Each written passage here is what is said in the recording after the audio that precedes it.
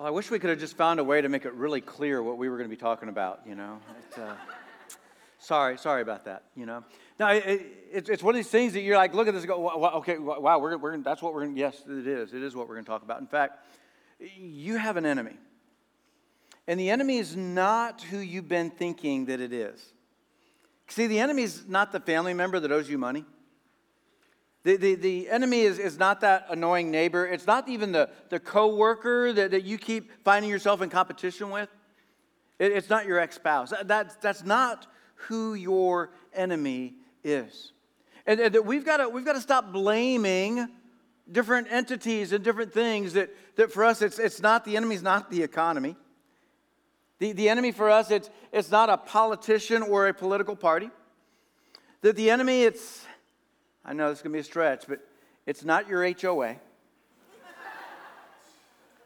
We do have an enemy, and we need to understand who our enemy is. And the enemy is Satan, also known as the devil. That is who our enemy is. And the devil, he knows your name. He knows your fears. That he knows what you worry about. He knows your weaknesses. And he's coming after you. And when he comes after us, he targets our minds. And he targets our minds by stirring up shame. He targets our minds by delivering doubts. That he targets our minds by instigating insecurities and in dealing doubts. This is how he attacks. And when we look at him and how he attacks, the greatest deception of all time is Satan convincing people he doesn't exist. And it is the greatest deception of all time. In fact, I'm pretty confident that there are several of you here today that you're not convinced that he's real. That you're not convinced that he exists. That maybe you look at this and go, well, at best, it's just this kind of a thought that should help kind of maybe motivate us, and maybe that's why that's there. But you go, yeah, I'm not really convinced that Satan is real. Well, I am convinced, and so you're going to get my biased opinion today as we look at this, and even the next couple of weeks as we continue to talk about AKA the devil. As we look at this, and I hope that you're going to be convinced by the time you leave here, if you're not already, that he is real. I hope that you're going to be convinced by the time you leave here today. See, there's this battle. And this battle that you and I, that we find ourselves in, it isn't against people. That's not who our battle is with. And we need to be reminded of this. Because if we don't get reminded of this, the way that we treat people, that we think are our enemies, we're going to treat them more harshly than what we ever should. And it's why we need to understand who the enemy is. And our battle is with a fallen angel who has a proper name, Lucifer. That is who our battle is with. And that when it comes to Lucifer, he's one of three archangels that we can read about in the Bible. And an archangel is the angel that has the highest authority and has the highest command. And we only get three of those by name, and he is one of them. And he is a fallen angel. See, he had a role. And when he was in heaven, his role was to be the lead worship angel. That he would lead all the angels in worshiping God. But while he's doing this, somewhere along the way, he starts falling in love with this idea of worship for himself. Is that he wanted to be the object of worship. And he didn't want to direct the other angels into worshiping God. He wanted to direct them into worshiping him. And God said, that's not acceptable. And so he cast him from heaven. And a third of the angels with him who had already become convinced that they would rather worship Lucifer than worshiping Creator God. This is who our battle is with. And if you're joining us for the first time, you might be thinking, what kind of church is this? Yeah, I thought we were going to come here and we were going to hear about God and Jesus, and we're just talking about the devil? I mean, what kind of church is this? We are the kind of church that we want to teach the Bible. And when we look in our Bible, we have a lot of details about this great enemy. And details that we need to understand. Because we are in a battle. And so this is not going to be an encouraging series. This isn't going to be, I can't wait to go to church so I can feel good. But it's going to be an equipping series where you are going to get equipped. How is it that I can stand up against my great enemy? How is it that I can be victorious? The devil, a.k.a., we need to know him for who he is. And during the series, we're going to look at 3 different identities of him. And so the devil, a.k.a. the deceiver, who attacks your mind with lies.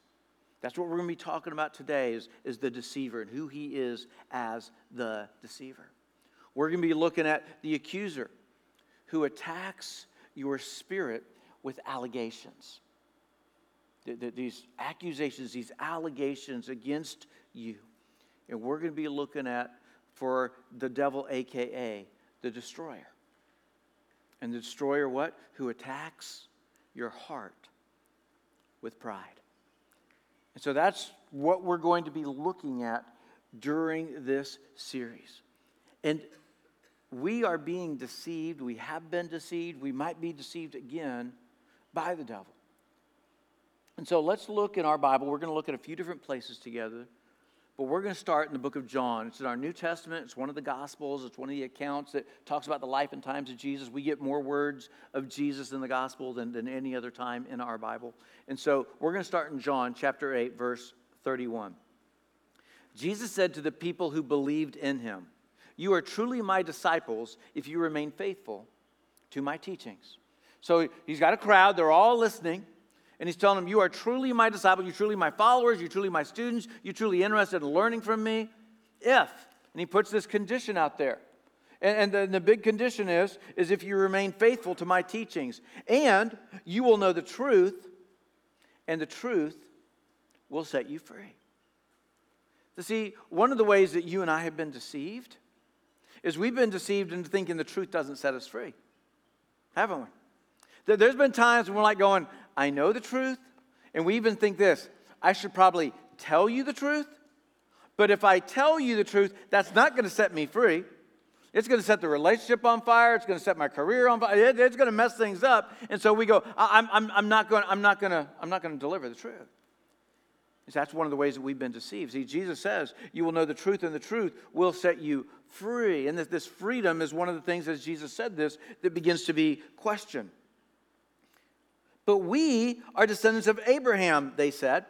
Now Abraham, he is this guy that God singled out, said, Abram, I want to use you, and I'm going to start a nation, the Israelites. They didn't exist. There wasn't the nation of Israel without God singling out Abram and starting this nation. He changed his name to Abraham. So he starts with him.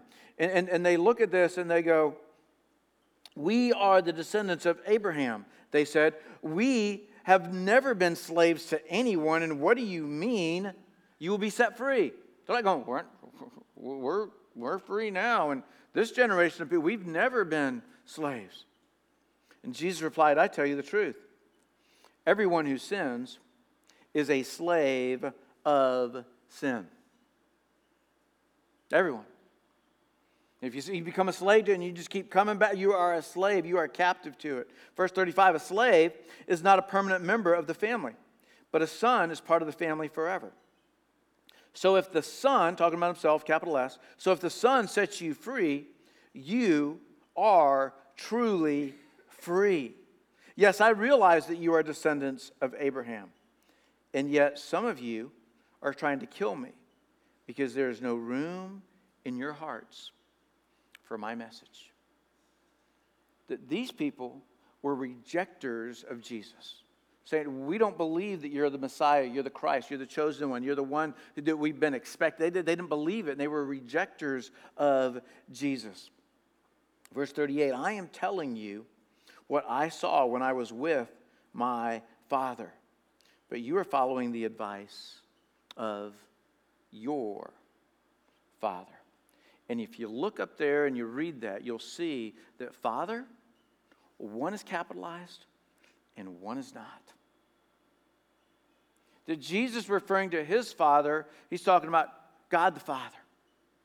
And he says that's my Father, but you guys are following your father, and that's a little f Father that you guys are following. Verse 39, our Father is Abraham, they declared. Maybe they broke out into song. Father Abraham had many sons. I don't know. I don't know if this is when the song was written, but they're like going, hey, that's our father. So they're like okay with this little f father because they're saying, hey, our father is Abraham. They don't go back before him and go who his father was because God started the nation of Israel with this man. And so they go, that's our father. No, Jesus replied, for if you were really the children of Abraham, you would follow his example. Jesus said, that's not your father. Instead, you are trying to kill me because I told you the truth, which I heard from God. Abraham never did such a thing.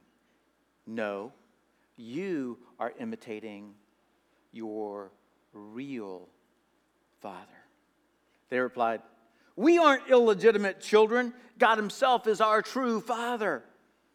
There were some that were going, hey, we're just half-breeds, and so we really don't. And they're going, no, we're not illegitimate. We are. And they're trying to defend themselves here. And as we look at this, verse 42, Jesus told them, if God were your father, you would love me. Because I have come to you from God, and I am not here on my own, but he sent me. Why can't you understand what I'm saying? It's because you can't even hear me. And he says, for you are the children of your father, the devil.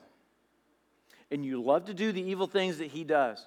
That he was a murderer from the beginning. He has always hated the truth because there is no truth in him.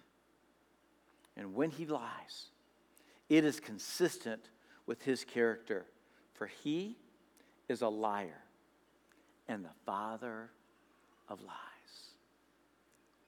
Now, parents, you might be in here and have some of your young kids in here, and you're like going, oh, why are you using that word liar? Oh, I tell my kid all the time not to say that.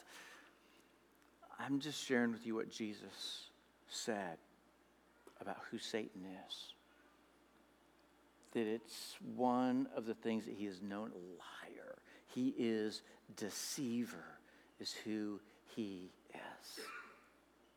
C.S. Lewis, an apologetist, and he's a guy that he would defend the Scripture and help people understand truths about Scripture. And he wrote in this Christian Reflections, he wrote this. He said, there is no neutral ground in the universe. Every square inch, every split second is claimed by God and counterclaimed by Satan.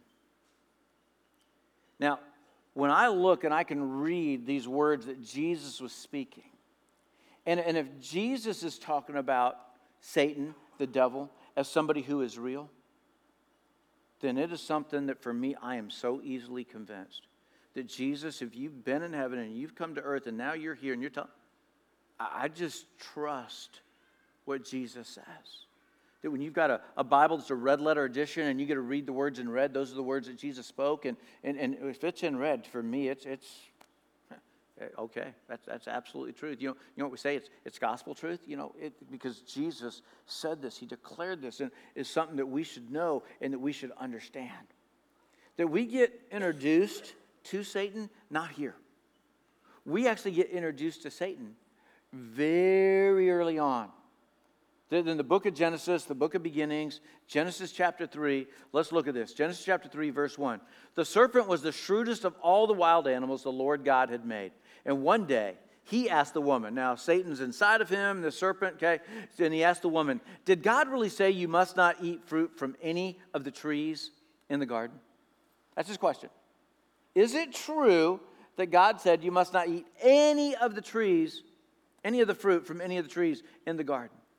See, Satan didn't deny that God exists. He didn't deny that God had even spoken. But he just wanted Eve to question God. That's his tactic. If he's going to be able to deceive us, if he's going to find some victory here, then he's going to start with deception. And it's where he started with Eve. That for Satan, that his idea of starting to deceive us starts with questions. And so when he wants us to doubt God, he starts with questions. That Satan, he has some seeds. Remember, he knows us by name. And so he has seeds with our name on them. But these seeds with our name on them, that's not actually what the seeds are. The seeds are seeds of doubt. And that Satan just wants to plant, and he does this very generously, plant seeds of doubt. That he wants us to doubt God, and he won't stop at just planting some seeds on the fertile soil of our heart, but then he comes along after he's planted them, and he's like, well, I will take plenty of time, and I will water these seeds. And not only will he water the seeds, but he will do whatever he can to make sure they get plenty of light so they can grow. Because he wants our doubt to sprout.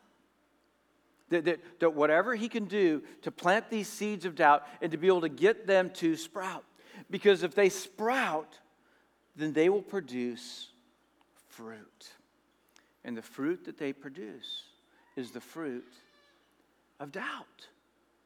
And so let's look at this and let's see Satan's fruit of doubt. And so in Satan's fruit of doubt, here's three things about this that you just need to know and understand. This is all part of his plan. He's just planting the seeds of doubt, hoping that they're going to sprout, that there's going to be this fruit, and that when the fruit comes, when we look at this, Satan's fruit of doubt, God didn't really mean that for you. That's one of the fruits of doubt. God didn't really mean that for you. I mean, yeah, you could look at that and say, it's good for them, that's good for them, and they should too, but God didn't really mean that for you. It's fruit of doubt. Here's another fruit of doubt. God didn't really mean that for now. I mean, not for now. I mean, you're young. You're not married yet. You're not committed. You didn't mean that for now. That's for later. He looks at it and goes, oh, but you're a parent. Oh, while you're a parent. He didn't mean that for now.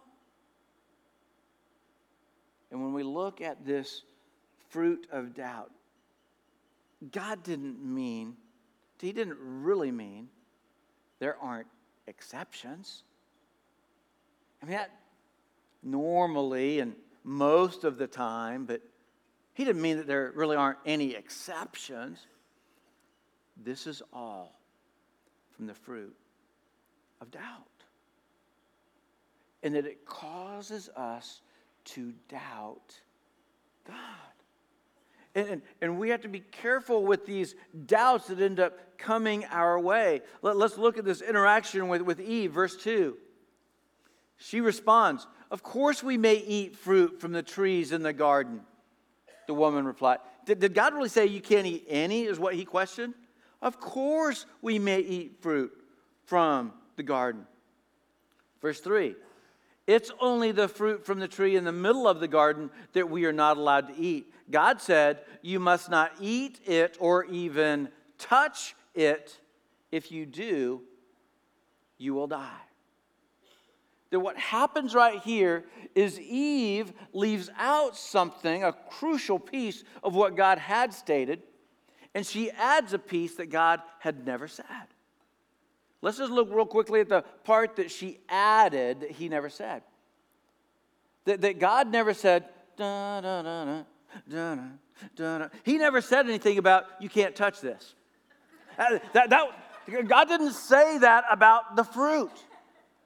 He said you can't eat it, but he never said anything about can't touch this. She added that. Satan's questioning and getting her to question. It's already causing her to doubt. What did God really say? What was the instruction? And she's already beginning to doubt. And this deceiving serpent, she questions Eve about God with one intention: getting Eve to question God.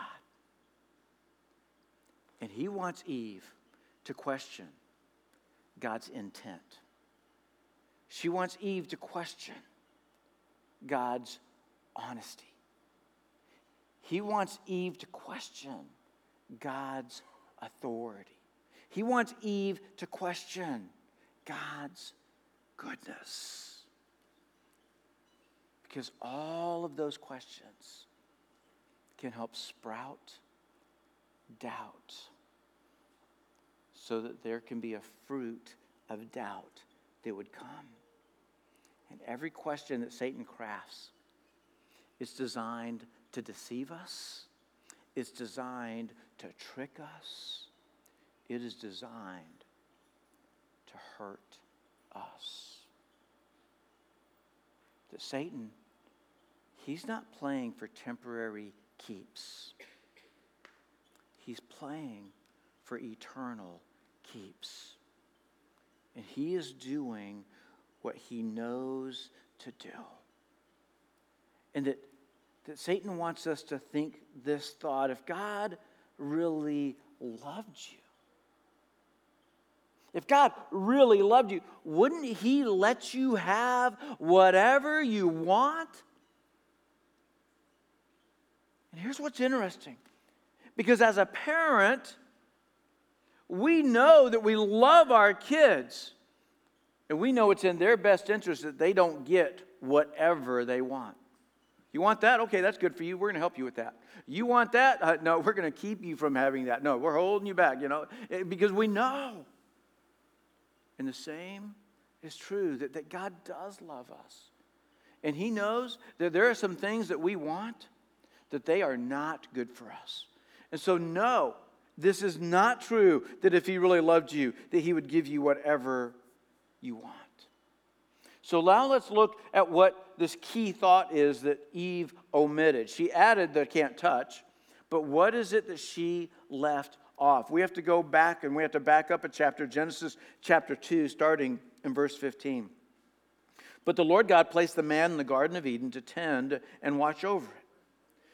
But the Lord God warned him, you may freely eat the fruit of every tree in the garden. Look at this. Freely. You are free to eat. You may freely eat of every tree in the garden, except the tree of knowledge of good and evil. You can't freely eat it. You can eat it. You just can't freely eat it, because it will cost you. And then he lays it out. If you eat its fruit, you are sure to die. And the death that God was speaking of is an eternal death.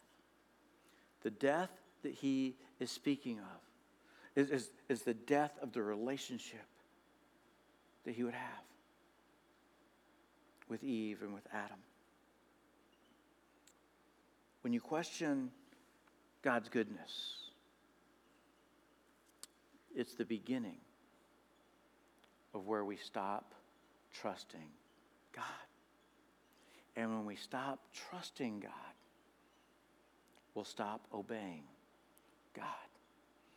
And it's all these strategic steps that our great enemy is doing to try to break and sever and bring a hardship between the God who created and loved us and who we are. Back to chapter 3 of Genesis, verse 4. "You won't die," the serpent replied to the woman. Right? What's his tactics? His tactics are, he questioned God. I'm going to start here. Eve, I want you to question God. And now that I can get you to question God, now I'm going to twist God's words. You won't die. He's a deceiver. And so what's he doing? He's going, I'm going to talk about the definition of death that has to do with your physical body and whether or not you're still going to be standing after you chomp into that. You won't die. And he can go, it's true. But he's not speaking to what God spoke about. Verse 5.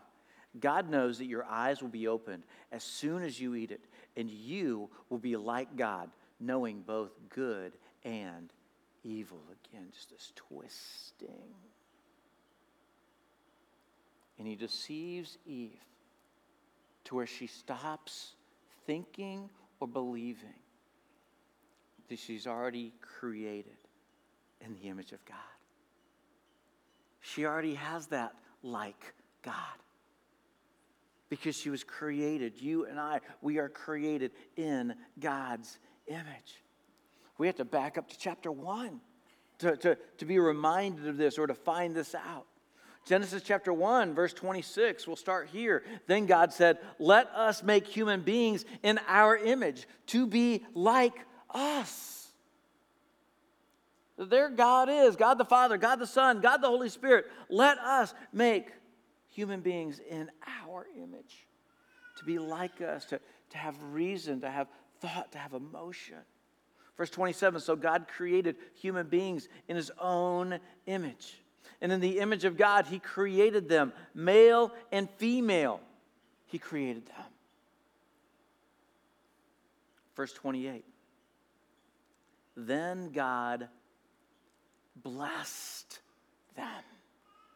When you read about creation, Genesis chapter 1, God created, he spoke it, and it saw that it was good. And you just keep following this cycle every day of creation. He never blesses any creation until he gets to humanity.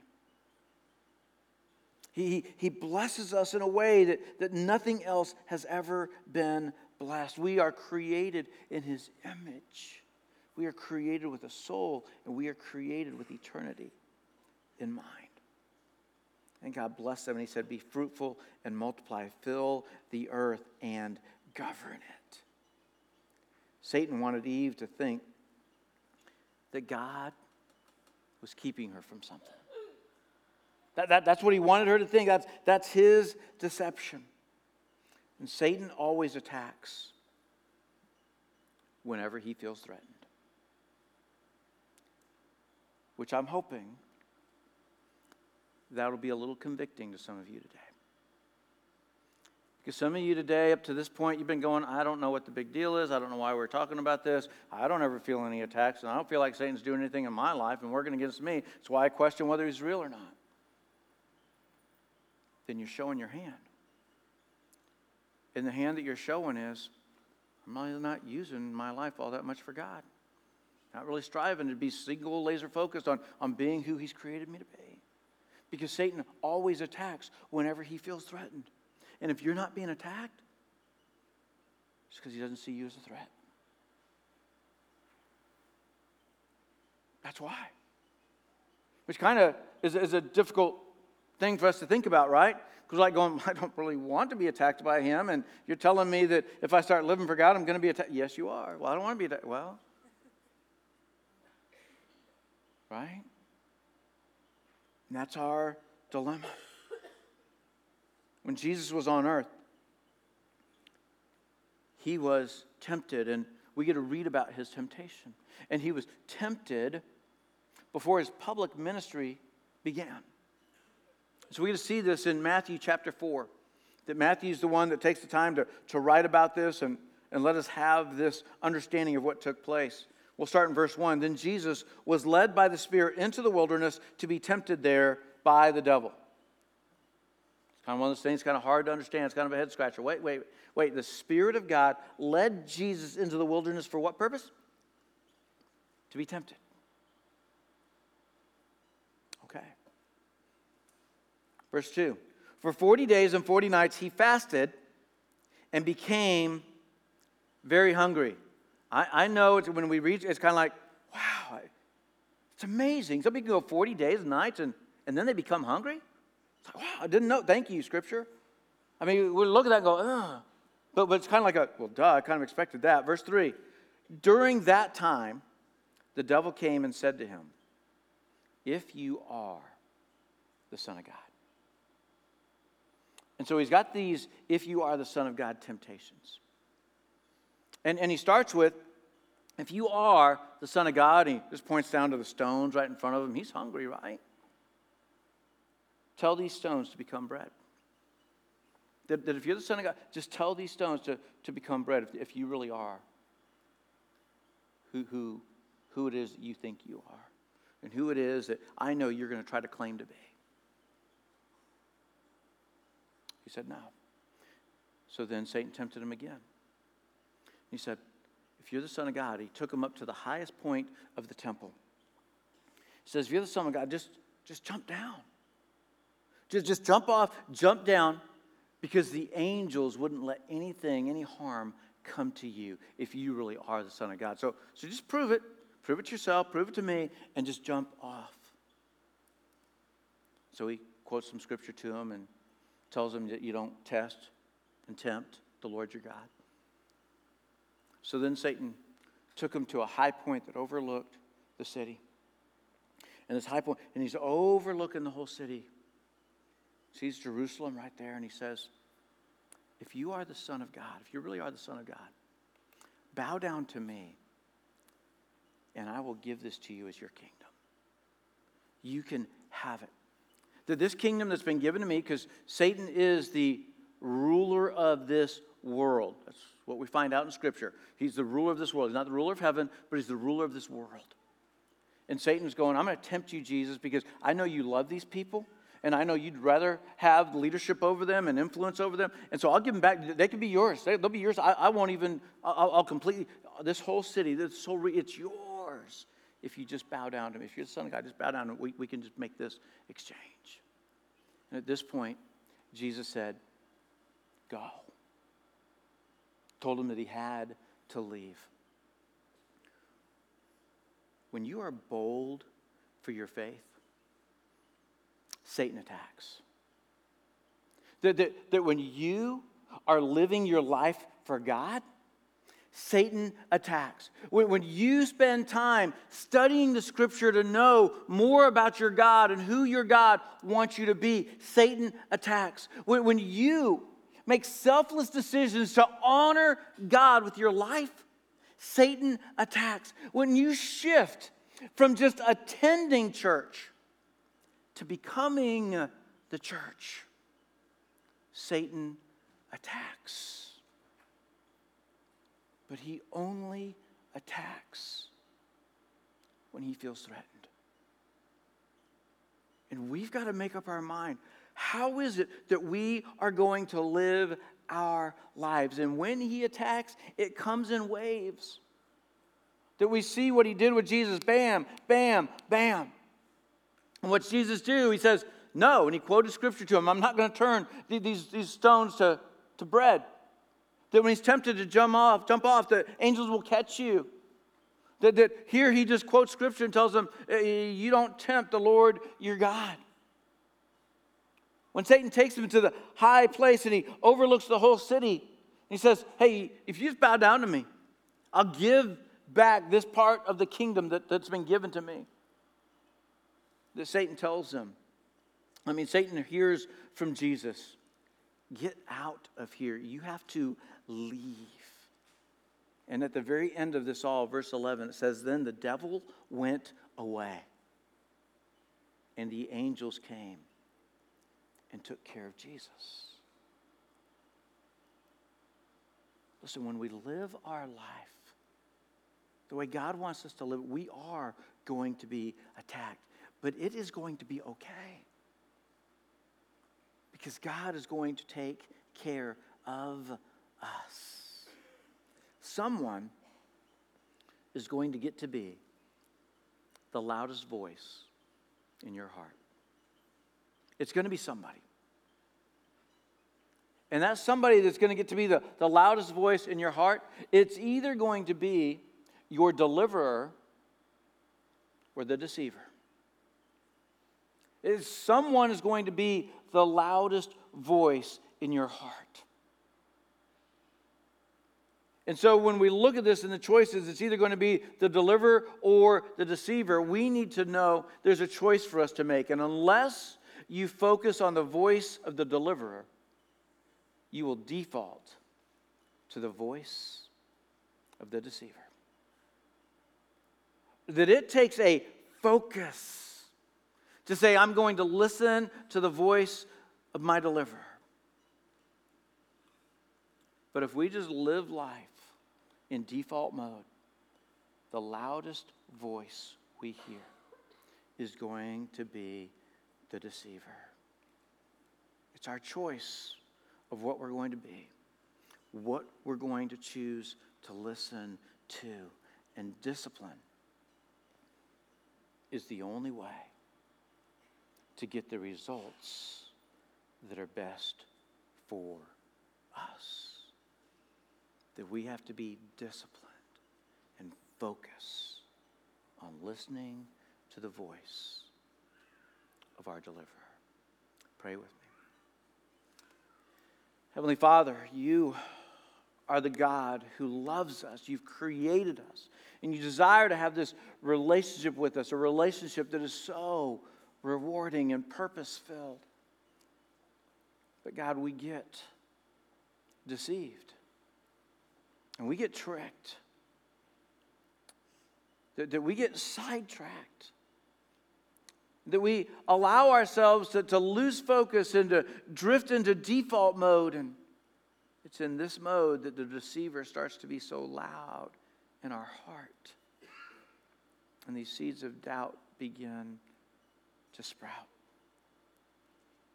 I pray that you would stir our hearts to desire, to have the discipline and the focus to listen to you and to let you be the loudest voice, that we would turn down the voice of deception in our head, and we would turn up the voice of you, Jesus, our deliverer,